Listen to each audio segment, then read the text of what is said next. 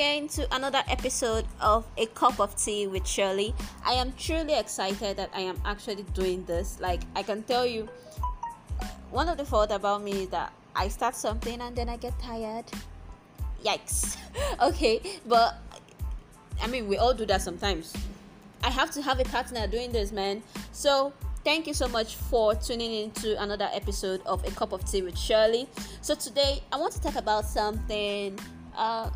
It's not gender based, it's just something that I feel everybody should do once in a while, especially when they're all alone and every other thing. So the topic today is what to do while you're single. Yeah, I know, right? So I'm just going to be giving you 5 things on what to do while you are single. Yes, this podcast is for somebody like me, the single ones, the ones that are currently not searching, currently just so focused on work. And am I giving myself excuses? I think I am. Anyways, let's enter into the what to do while you are single. Okay, so the first thing is to practice self-love. Growing up, I didn't like this whole self-love slogan, okay, because I just felt it was an excuse for people to be selfish. Okay, I hear people a lot say, do you know what, I have to think about myself right now, I have to take care of me before I have time for you. So a lot of people were misusing those words, and so I was really not okay when somebody said I want to have me time or I need to practice self-love. I actually gave you the whole stink eye whenever you say that. But as life will have it, I started growing up, and then I came to realize the importance of practicing self-love. Self-love is about holding yourself accountable and responsible for your actions. You need to be able to practice the 5 love languages on yourself. That's self-love. The ability for you to date yourself. A lot of us cannot actually date ourselves. If I tell you, if people treat you the way you treat yourself, or let's just take a jump, and the way you treat others, would you be in a relationship? Would you have a crush? I doubt. Okay, so you need to be able to practice self-love one day at a time. I think that should be my new slogan, one day at a time. Ability for you to date yourself. On Fridays, you don't really have to go out with the girls or go out with the boys or go to a restaurant or something. Thank God for COVID. Oh, I'm sorry, I'm not supposed to say that on air. But COVID-19 has actually taught us the ability of creating an environment within ourselves and within our comfort zone that we can actually be comfortable with spending a long time in. So, break out the wine glass, open the champagne, cook the expensive meal, put on a movie or a song, and just enjoy yourself, okay? Date yourself. Keep yourself accountable. Practice the 5 love languages on yourself. Buy yourself gifts.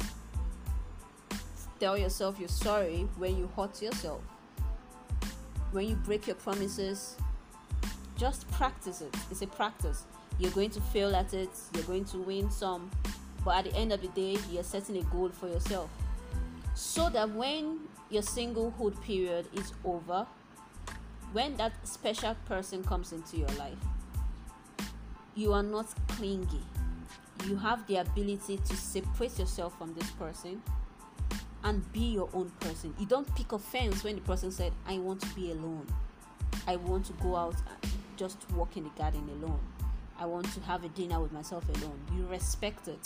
You give the person space to grow, to be their selves. So it has to start from you. Okay?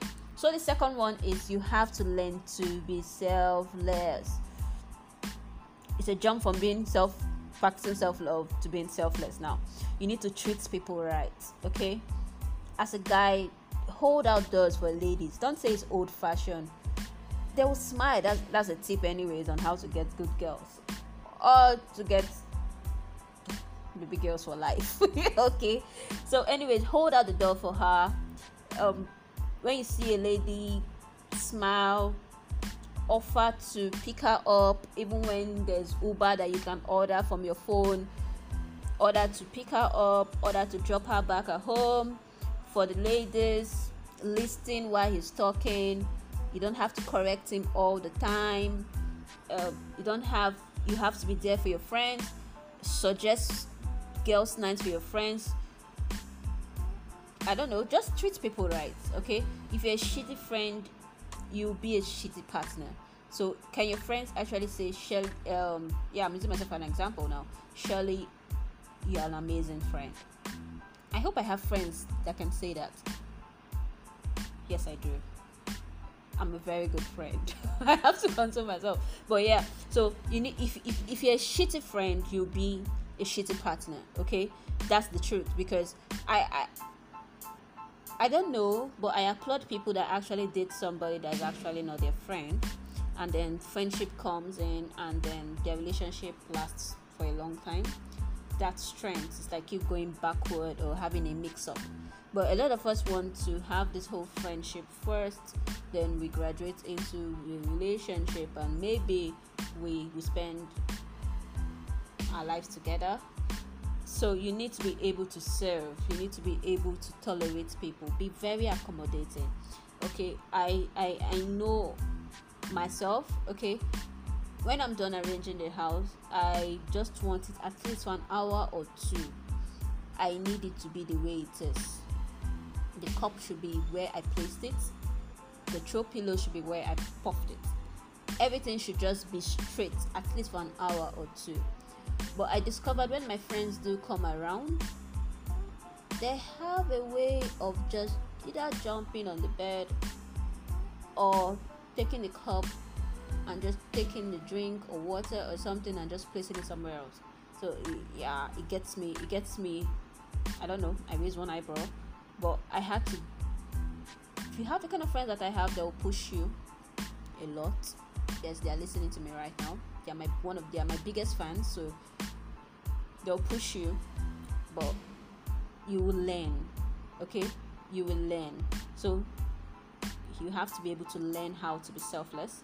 So the third one is you need to purge yourself. You need to make peace with yourself from your past. Nobody wants baggages. Please, nobody wants that. Don't say you're behaving like my ex. You need to be able to heal.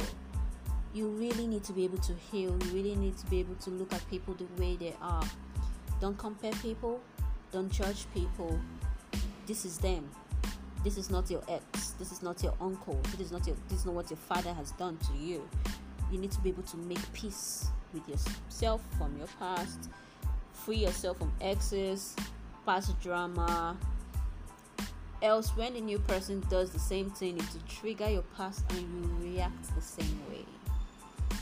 When the person makes that same comment that your ex did that threw you off balance, you get all crazy, and then that's a red flag, and then the person you're dating will start drawing into his or her shell, and then you go back to square one, which is you being single again.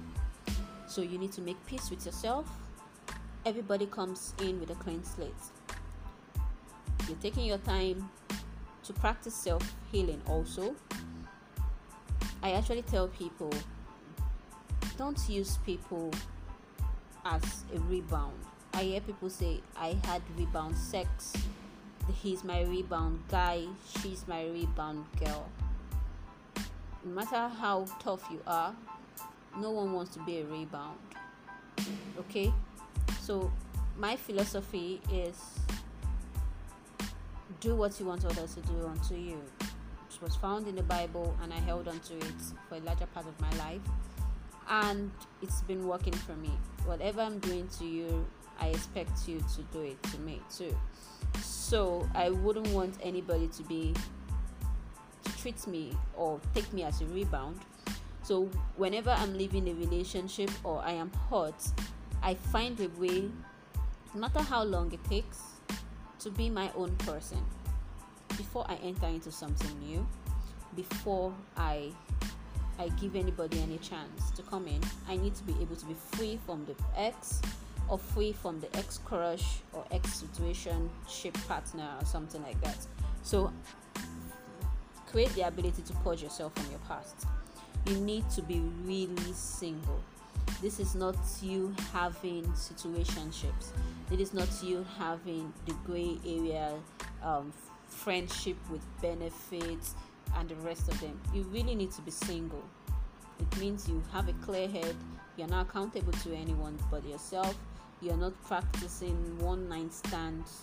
You leave your baggage. Whatever you do in your singlehood will reflect in your relationship. It's a habit, and we all know how difficult it is to break habits. It's hard. You don't just automatically, if you're used to multiple partners and then you find someone special, it's extremely hard to give up those long contact lists where this person solves this need. You can call Chi on Wednesday and she's there. You can call Amaka on Friday and she's there. You can call Zion on Tuesday and he's there. And then you found this one person, and then it's difficult to let go of those baggages. So I need you to be able to leave them and really be single. And then the next thing, the last thing on my list here is be truly happy. You really need to be truly happy, okay? Not just you pretending to be happy. Be truly happy. When people enter into relationships or people find love, be truly happy. No need for the drama, no need for the pretense, okay? Enjoy people's relationship. If they invite you for the engagement party or invite you for weddings, please go, okay? It's another way for you to meet people also, okay? Don't turn down invitations because are they the only ones that are in love? Please don't do that. Appreciate people's love. Cheer them on when they are in love. If they ask for your advice, if they do ask for your advice, offer the best possible advice you can give to them and stay off it, okay? Be truly happy. Find yourself. Be your own person. Be happy. Be truly happy, okay? So that when this person comes, this person should be an addition.